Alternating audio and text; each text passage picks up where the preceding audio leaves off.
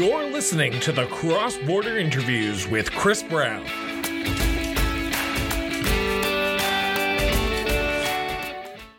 Welcome to Municipal Month on the Cross Border Interviews with Chris Brown. I am your host, Chris Brown, and I am pleased and honored to have our guest on to the show today.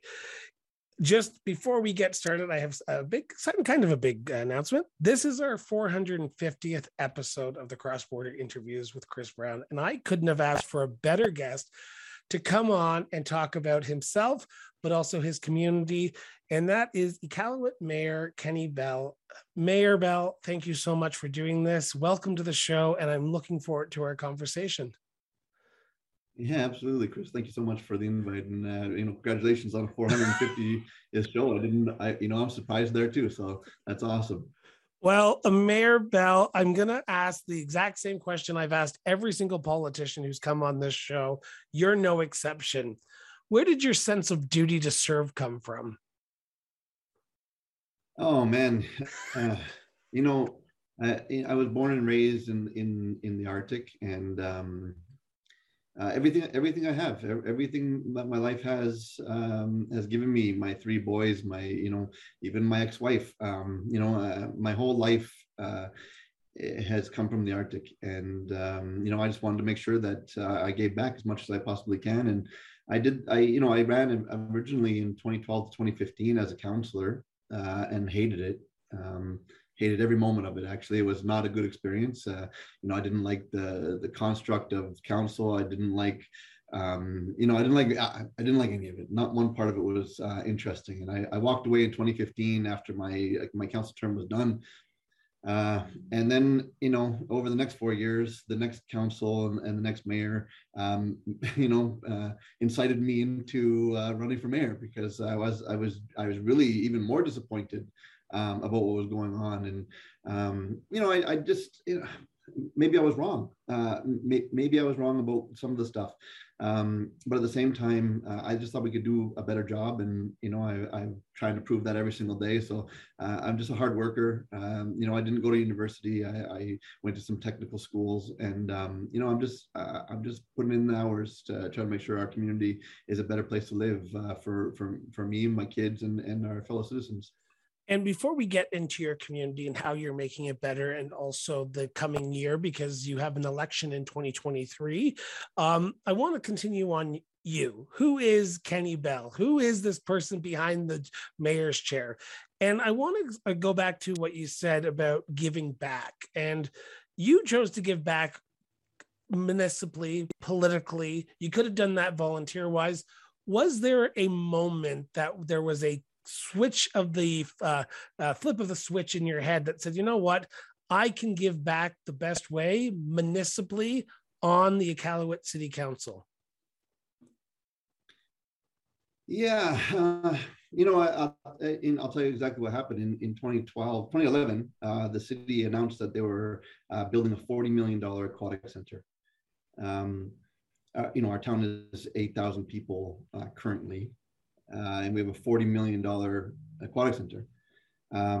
It is built. I was the only councillor that voted no on every single vote on that. I was the only councillor that ran saying I was going to vote no on every single vote. When I got third in votes to become a city councillor, that was really what happened. And the only reason I did that was because as a citizen, I'm walking around, driving around, partaking in hockey and other municipal functions, and everything was dying. Everything. Our roads are in disarray. The city buildings are in disarray. The city vehicles are in disarray. And I was sitting there like, how? Yes, of course we needed a pool.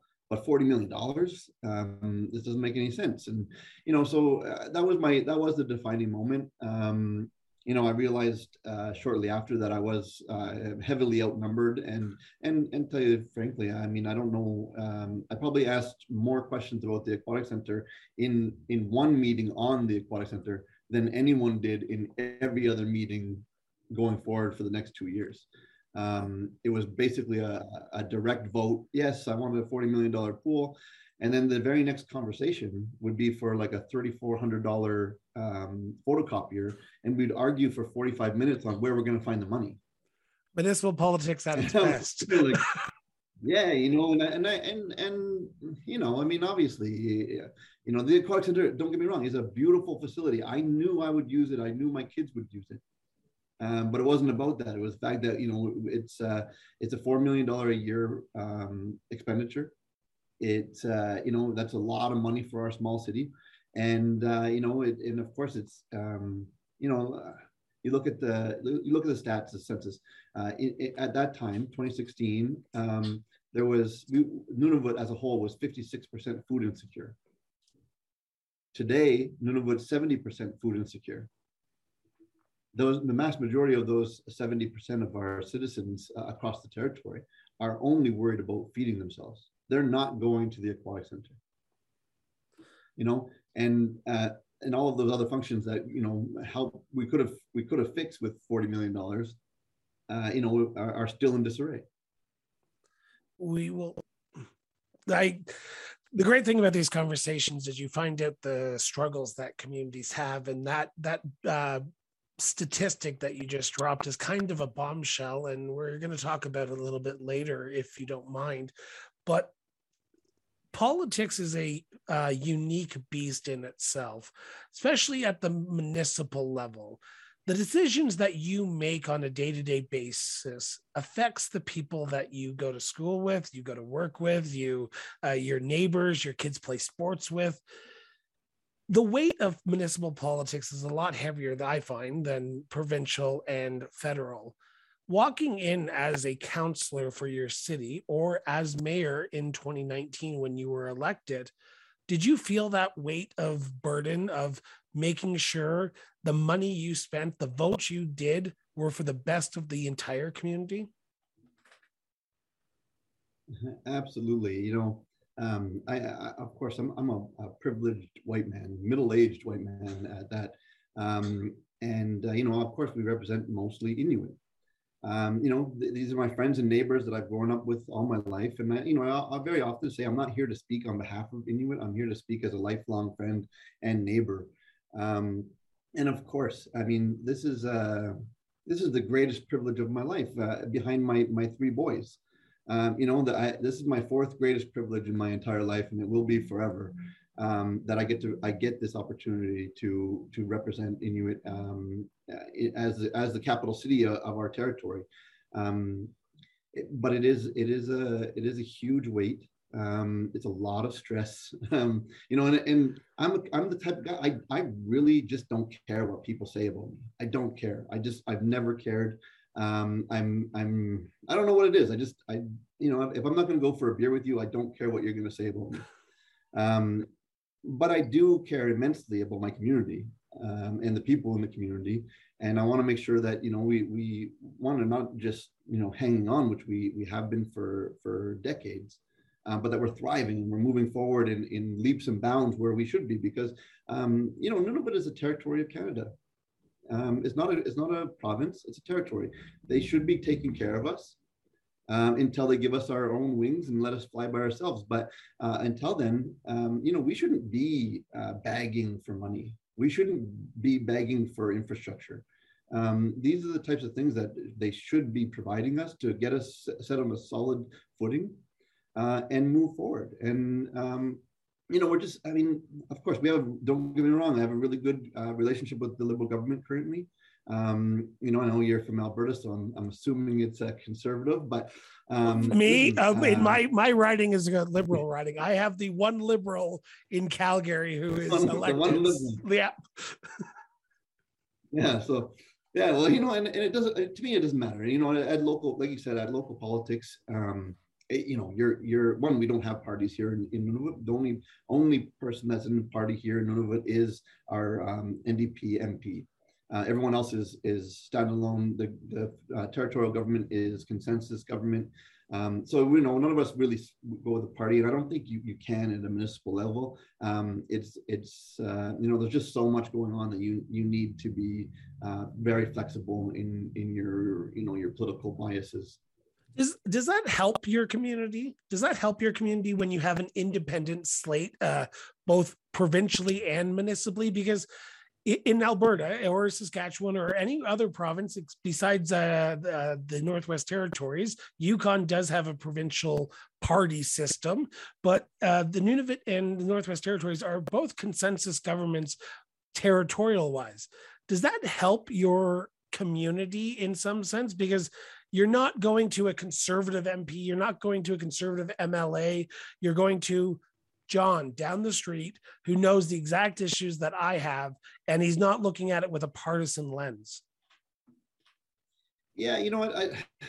There's two sides of every stone, of course, right?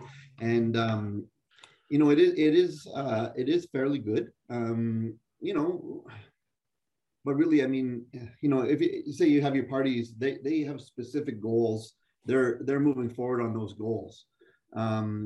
Yeah, you know, and it's hard to tell in Nunavut right now because although, of course, all of us have goals, we're hanging on by a thread. Our infrastructure is dying around us. You know, there's not one part of our infrastructure that is golden. There's hardly any solid ground for us to step on, to push up on, and keep on moving. So it's hard to tell whether those goals are going because we're always reacting to emergencies across the entire territory.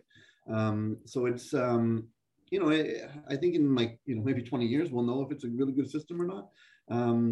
It's one of those hard questions to answer because, you know, we have constantly been reacting to emergencies, and it's really hard to judge how anyone's doing politically when, you know, you're just constantly moving that way. I'm already fascinated with this conversation. We're only 10 minutes into it already. And this line of questioning that I'm about to go on was not prepared. It's just out of what Mayor Bell has said. You are saying that the people of your community, your territory, are struggling right now. That is shocking because we Canadians pride ourselves on being one of the most financially solvable countries in the world. We have a vast wealth of resources that we can help our fellow Canadians. But you're saying that's not happening up here. We're kind of being forgotten. Is that right? Yeah, well, I'll say it like this. Look, Inuit are the most hardy group in the world. Living in the Arctic conditions and thriving in the Arctic conditions is, for millennia, is a task that is, you know, no small feat. It is a hard way of life up here, but it's also an amazing life. So don't you know, of course, there's some disparaging things going on, but it's still also such an amazing place. You know, we're probably about 20 years in infrastructure behind the NWT. The NWT is probably 10 to 20 years behind the rest of Canada in infrastructure. We have 25 communities, 39,000 people in the biggest landmass in Canada with zero connection to the rest of Canada.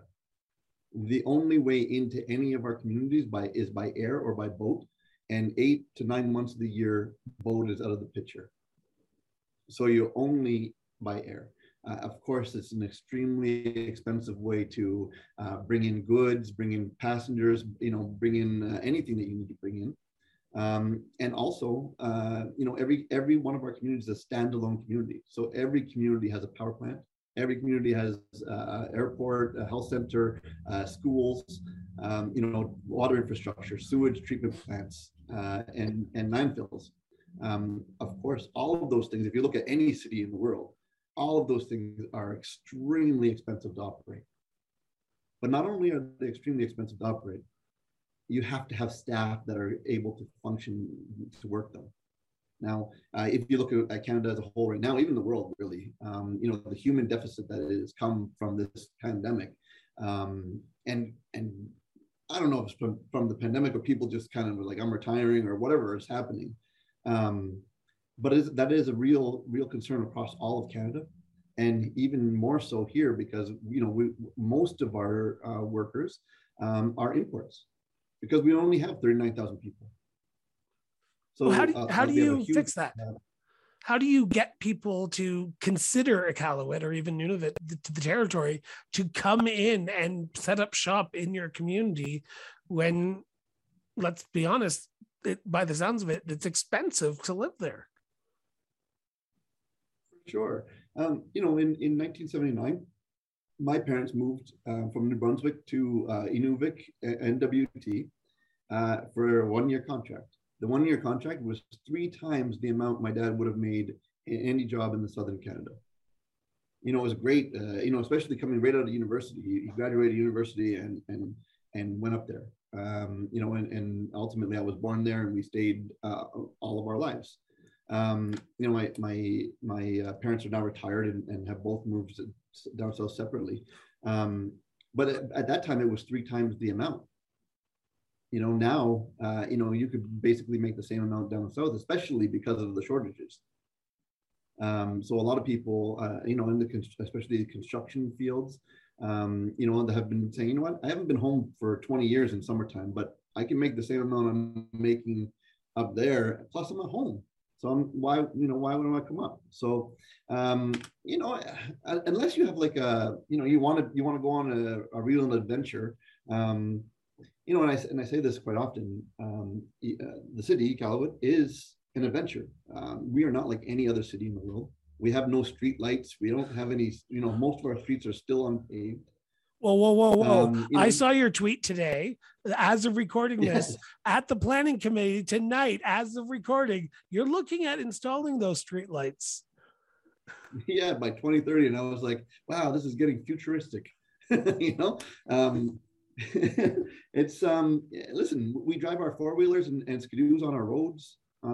We are a real Arctic city. We're a small village. Listen, we're 8,000 people. We're only a city because we're the capital of our territory. But we have all of those problems. We have a capital city problem. All of the functions from the government are here. The jails, everything's here. So we have a big issues, but small compared to any other real city, in Southern Canada. But it's we're of course. Am I excited about the lights? I actually don't know yet. I'm like, I don't really know if I like that idea. Well, it's futuristic, like you're, but who knows? We could talk about this subject for a long time, and I'm cautious of time, so I want to make sure I get all my questions here. I want to talk about your community over the last 2 years. You were elected in 2019 as mayor of the great city of Iqaluit, and literally a few months later, the global pandemic happened. So you are now navigating an unknown that you probably did not expect to have to navigate. Then in 2021, the city has a massive water crisis. You get hit while you're down in some sense because travel is not happening. People aren't coming to your community. How has the city of Iqaluit survived the last few years? Yeah, you see me take a big breath there. Did you sleep at all? Yeah, I don't know. I mean, this was crazy. I knew my term was going to be crazy because I'm a polarizing individual. I say it the way it is or the way I think it is. Whether that be wrong or right is up to the interpretation. But I am who I am, and that's one of the good things about me because I do sleep relatively good at nighttime because I know what I give back. I work hard. I put my hours in. And but always a but. Absolutely insanity. It doesn't make any sense to any of us. We're just trying to do the best for our communities, and we have anti-vaxxers just like everywhere else. We don't have the Freedom Convoy never made it here, of course, because there's no roads. Yeah, darn, I really missed out on that one. But no, I mean, yeah. And then of course we had this the craziest water crisis that you can imagine. There's literally oil in our water. It doesn't make any sense. Did they ever find out what happened there? I apologize to interrupt. It's just sure. It kind of happened, and then the news kind of stopped talking about it, and there was no follow up of what's going on. And since I have you here, is there a solution, or was there? Absolutely. There Yeah, no, there was a tank that was buried, an oil tank, a diesel tank, buried in I think 1995. It could have been earlier, but I think it was when it was built, buried, and they for whatever reason they cemented over the top of it. They put 4 or 5 feet of land on it, and then put stairs over. And that tank ultimately failed. The bottom of the tank got eaten through for, I guess, from years of neglect and whatnot. And the diesel was sitting in the groundwater, moving up and down as the groundwater went up and ate through our cement that was in our water tank. And it was ultimately in that water tank. So the good thing about the whole thing, I mean, there's nothing good about that. But the good thing about it is that no one was being poisoned. There was not one point outside of the tank, outside of the treatment center that came back outside of Canadian drinking standards, which is also a crazy story. The Canadian limit for oil in your water is 390 micrograms in your water. But you can smell it at 50 micrograms. So I mean, it's I don't know. It doesn't make any sense to me either. And you're saying that the Canadian government said that the drinking water was okay because it was under that 390 milligrams of oil in the water? Well, I don't know if that's okay, but it's safe. It's not. It's obviously not. You are good. A politician, Mayor. I don't. I always say I'm not, but I mean, this is the thing. I mean, I don't understand some of these things. You asked me who I was. I am a kid from a small town on a big stage right now, and especially during this water crisis and this COVID things. These are things that I would never thought I would ever be doing. I was on Al Jazeera TV. I was on BBC TV. I was on almost every Ottawa radio station. In Power and Politics and all of these things, and and for negative things. None of that was fun for me, and it probably raised my profile a bit, and maybe why you followed me on Twitter, and here we are today. I don't know, but listen, I wanted to make change for our city in a positive way, and right away we're hit with negative after negative, and it has been really challenging. We're still getting a lot of really good things done. The city is building housing for the first time in history. We got $214 million from the federal government to fix our water supply issue that's been 6 years running. We're doing huge things, and we're collecting back taxes, our owed water. We're doing all of these things that we should be doing as a city to make sure that our city can function properly. As well as human things. For example, we're paying for funerals now. The city is paying for funerals because the large majority of our citizens can't afford it. And so there's that human touch as well. So there's a lot of things to be proud of, and there's a great future ahead of us. But yeah, of course, the last couple of years has been trying on all of our citizens, and no more than our workers who also live here. It has been a real hard time.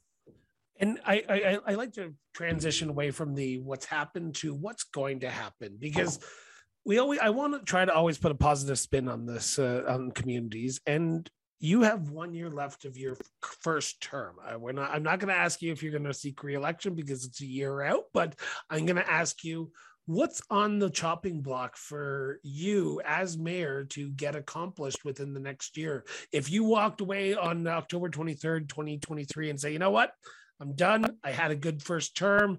I'm good with everything I've accomplished. What would you want to get accomplished in the next year? Chris, I could walk away today and be proud of what we've done. There's still so much work to be done in Iqaluit and in the territory. But I think we're all in a better place right now.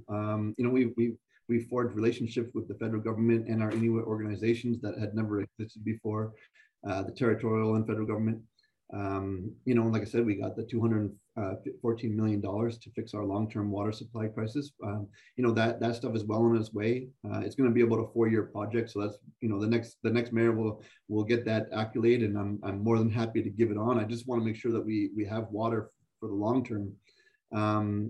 We're working on plans for 20-year plans to do our roads, to fix our roads, to pave them, upgrade them, fix and pave. These are things that we're going through. Really, if I could focus on one thing right now, it's definitely housing. We've got the money for the water fix. We're happy with that. Nunavut as a whole is about 5,000 units short in housing for our 39,000 people. We have people that are living, 17, 18 deep in a 3-bedroom house, and we really need to push. There's also, people making $120,000, $130,000 a year sleeping on people's couches because there's just no housing available. So I want to make sure that we get housing under control and on a good track. I started a mayor's task force on affordable housing a year ago. We produced our plan. Very proud of that. Like I said, we're building housing for the first time in the history of the city. And that's a 5-way partnership with the government of Canada, the government of Nunavut, and 2 Inuit-owned corporations, one a builder and one a technical for us, and the city. So it's the first time in history it's ever happened. That was a huge step for us. Are you looking at single dwelling housings, or are you looking at a swath of different types of housing, whether it be apartment buildings, whether it be townhouses? What type of housing are you looking for? Or are you just happy that any housing is actually being built right now? Because at the end of the day, that's the first step. Yeah, this is a hard question to answer too. Of course, we need everything on the housing continuum. We need affordable, low income, market value, personal purchases. We need everything, condos, but we're just happy when something's built. We're in such a deficit that it's an emergency. We need to get these things built as fast as possible. And like I said, we're building 18 units right now. Which isn't a lot, but we've also, so it's $10.7 million. It's $600,000 each, which is still pretty high for a multiplex. But we are in the Arctic, and things do cost a lot. Typically, before COVID, the government of Nunavut was building at $750,000 per unit. And shortly after our announcement came out, they had just canceled 2 different projects because they came back at just over $1 million per unit.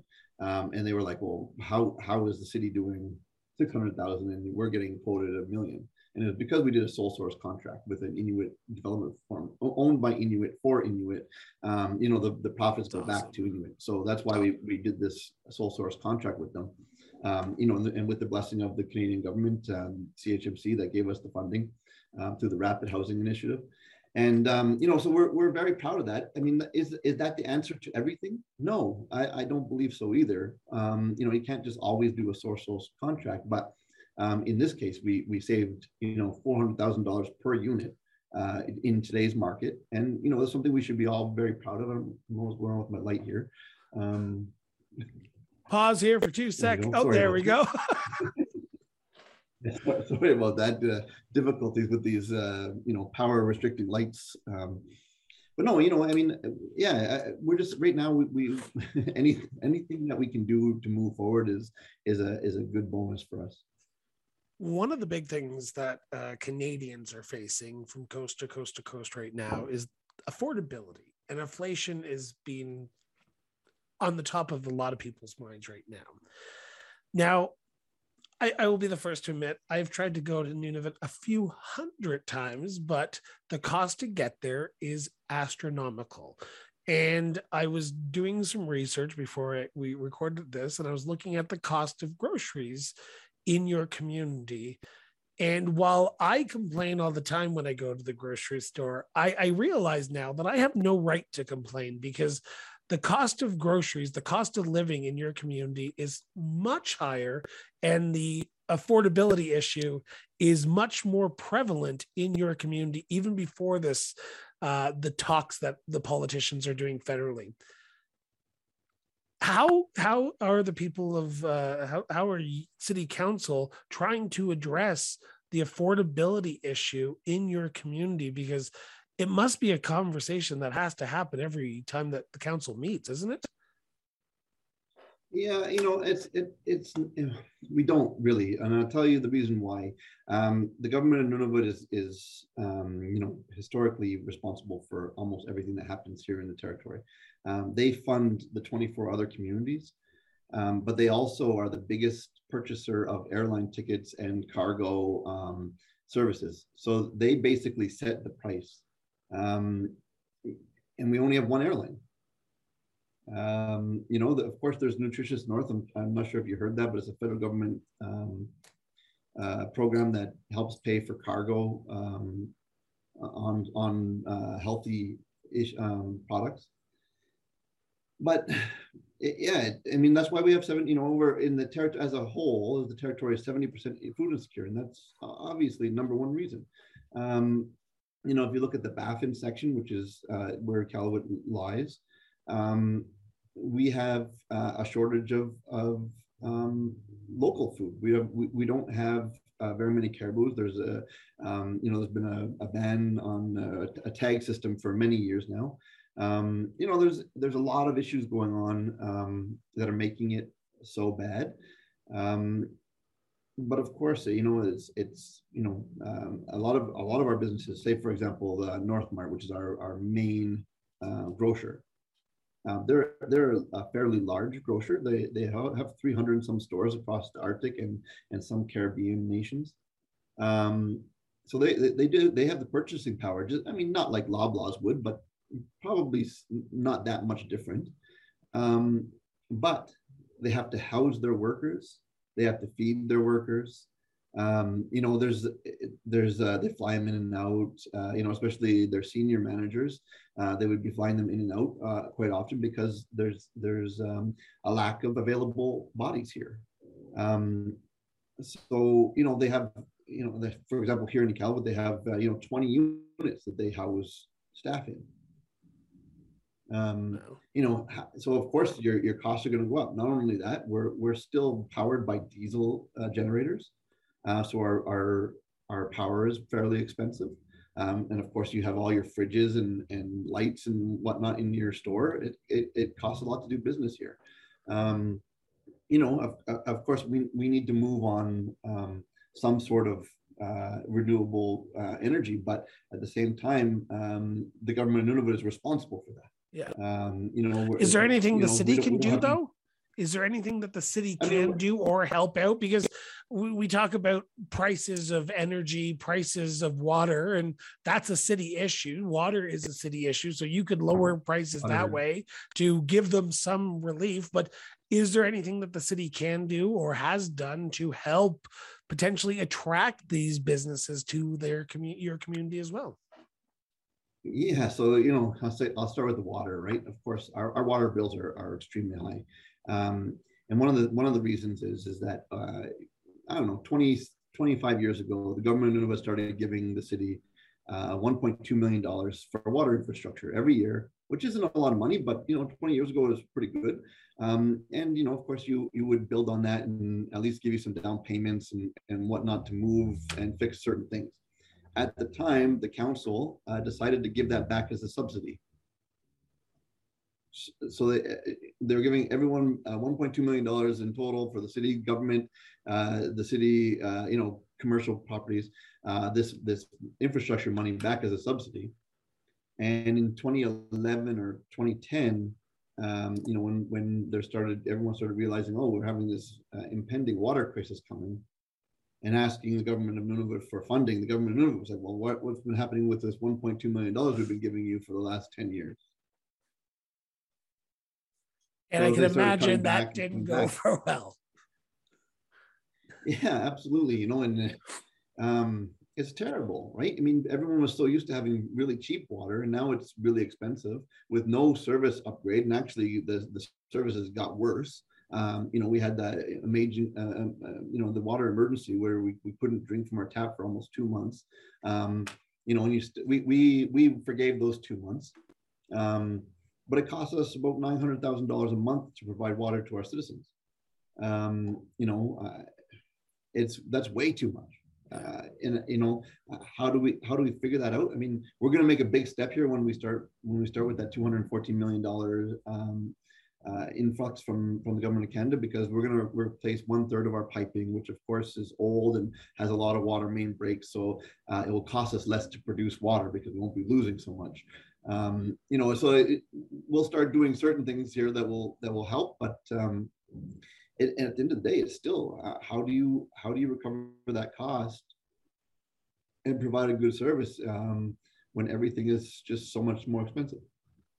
So has it been challenging to figure that out? Because I've talked to many municipal councillors and mayors like yourself across this great country for this segment of this series of episodes we're putting together for the show. And I've always asked them the question about doing what's right for the community against doing what is right for, say, John and Bob who live on Street X, who want their road paved because they believe that is their most pressing issue right now. For a small town like yours, who is seeing an infrastructure crisis, and I say crisis with all due respect because you are aging out of that infrastructure, is it hard to balance the needs of the individual residents against the town or the city as a whole? Absolutely. I have a wonderful citizen that comes in probably every month or so and sits down and have a coffee with me and shares her concerns about many things. She's been here 40 some years in the city or in the Arctic. And, the other day she was here and she said, that one of the main things that happening in the city right now is bike thefts, and the city's really got to do something. And I was like, God love you, but I don't care about bike thefts right now. Like, I mean, it's not good. My kid's bike was stolen last week, but we have homeless people there. Our homeless shelter is turning away 60 people a week. We have a damp shelter that's turning away 12 people a night. We have power issues. We have our water issues are staggering. We have no housing. All of these things we need to even just live a decent life are missing. And of course, do I care about the bikes being stolen? Of course I do. But at the same time, I mean, we only have so many things we can do in a day. And right now we're just holding on for dear life, trying to keep our head above water. I shouldn't say water, maybe sewage. We should, trying to keep our head above our sewage while we fix the water and housing situations to be able to have pride in the place that you live. One of our I've seen as a mayor, so I've been here my entire life. We used to have a beautiful community, cultural, musical, just everyday life was, hey, how's it going on the street? Now it's completely different. We have so many transient people, which is not bad. It's just we haven't been able to engage them because there's always so many problems. So we're trying to rebuild the community spirit so that the people that are transients, hey, I love this place. I really like it. I want to live here like my parents did in '79. And so many other people did over the years. And, I can't remember the last time that the city has done anything for Christmas.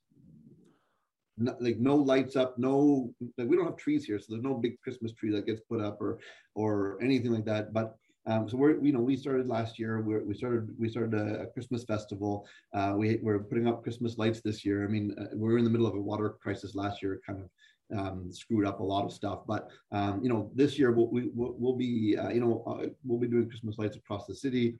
All just little things that have some positive impact on people's lives and hopefully that they start buying into the city and wanting to be here, and not just be here for the money, but be here for the community, and enjoy their life. Ultimately, we want everyone to enjoy their life, and and if you're coming here just for the money, if you're going anywhere just for the money, if you're going to Toronto just for the money, you're going to hate Toronto. If you go, it doesn't matter. You go to Mexico just for the money, you're going to hate Mexico. You need to buy into the culture. You need to meet people and take part in the outdoors, especially here. This is an outdoor nation. And once you do that, you really will fall in love with this place. And once more people fall in love with this place, there'll be more care, and it'll be easier to provide services for everybody, because you're not just trying to pick and choose for the right person or the person that is the loudest, loudest person on the block. True that. I just saw that we're at the 40-minute mark, and I want to turn to the last segment, and that's the wrap up part of this the show. And these are kind of fun questions. We talked about the nitty gritty stuff, but I want to talk about the fun questions here, and that is you're a little bit more about your community, but from your perspective. And that the first question I have for you is, what makes the city of Iqaluit so unique in your opinion? Oh man, this place is amazing. I could wake up. You can wake up at 8:15, have a shower, drop your kids off at daycare, and still make it to work by 8:30. Like how could you be mad at that? Sometimes I drive my Skidoo to work, and after our meetings, might be a frustrating meeting. I jump on that Skidoo and I'm on the land in 10 minutes. You can Skidoo pretty much anywhere you want because there's no trees. So in the middle of winter it's just snow, so you can just go and go and go and have no real care, and you instantly just forget about all the problems. But also the culture that is here, that is celebrated here, is amazing. The hunting spirit, the hardy spirit of Inuit that have lived here for millennia, are all things that you just have to admire. And I'm lucky to be a part of. I've been lucky to live here my entire life. And again, that's exactly why I'm trying to give back. But ultimately, I hope the next mayor, whether I run or not, is an Inuit. I honestly believe that. I believe that this capital city should have an Inuit mayor. There was an Inuit mayor, and I ran against them. That was for multiple reasons, but I do hope that somebody good will stand out, and happily I can happily walk away and just go back to my regular life and not have to worry about the political world anymore. I don't want to be a politician. I just thought we could be providing better services. Next question is this, and I saw a tweet recently from you, and this is where this question kind of spawned from. If I was a tourist coming to your community tomorrow, if I was planning a visit to the city of Iqaluit tomorrow in the territory of Nunavut, what are the main things I should be doing if I was there? Or what should a tourist do when they're in your community? Oh, I mean, I want to buy art. We have a large art, where the capital city, and of course, a lot of artists live here. So it's a very artsy town. If you go to supper at one of our restaurants, whether it's a fancy one or a non-fancy one, there's somebody usually walking by your table trying to sell you, a carving or beadwork or drawings, prints. So it's a pretty amazing place like that. You gotta get on the land. The city is just it's just like any town. Right, we got roads and buildings, and how interesting is that? But you get on the land, you leave the last road in the city, and you're on the land in literally 2 minutes. And the hills here, we're very mountainous. Well, I guess hilly, not mountainous, because we're nowhere near the mountains of Alberta. But it's a rough terrain, but it's really good for hiking, for skiing. Boating for the summertime. If you get on the boat, you can, very easily see whales, seals, sometimes polar bears. So seeing wildlife is a big thing. Dog teaming. People should go dog teaming. If you're here during winter, you can do igloo building. The Northern Lights. Who doesn't love the Northern Lights? A lot of places in Canada have the Northern Lights, but we have, spectacular Northern Lights because we don't have that much light pollution. Those are some of the main big things that I think that everyone would, absolutely love if they came.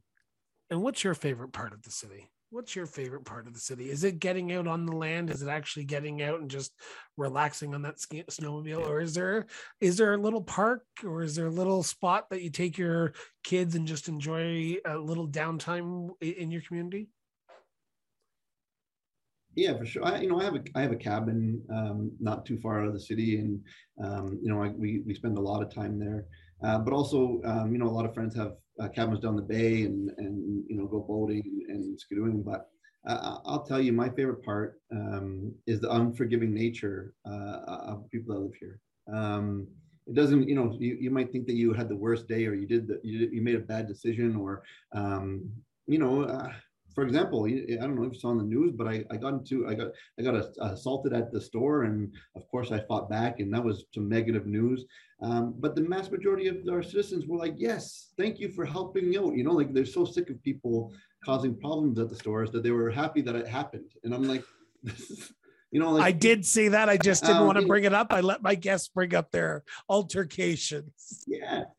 No, what I mean? Was that a good experience? No, absolutely not. It was scary. I had my 3 little boys and my girlfriend's little girl with her, and with me, and that wasn't fun. But at the same time, you can't just let someone attack you. If someone attacks you, that's a good way of one getting knocked out or worse. But anyways, this wasn't a good experience, but at the same time, most people, I got a letter from our Elder Society, thanking me for standing up for people. And you're sitting there like, this isn't, I don't understand it, but people here are really forgiving, especially when, you acknowledge, hey, this happened. It sucks, but here we are.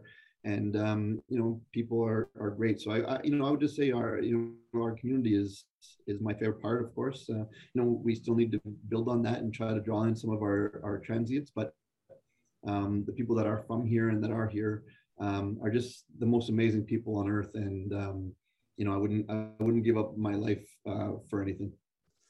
Well, I appreciate your candor, your honesty over the last 50 minutes, Mayor Bell. I appreciate everything you've done and taking time out of your busy day to do this. So thank you so much. Yeah, of course. Thank you so much, Chris. I follow you on Twitter, and I was wondering if you were ever going to ask me, because we interact every once in a while. So this is great, and thank you so much. I knew I had to keep you for 450th episode, so there we are. So with that, I want to thank everyone for tuning in for another great edition of the Cross Border Interviews Municipal month-long series.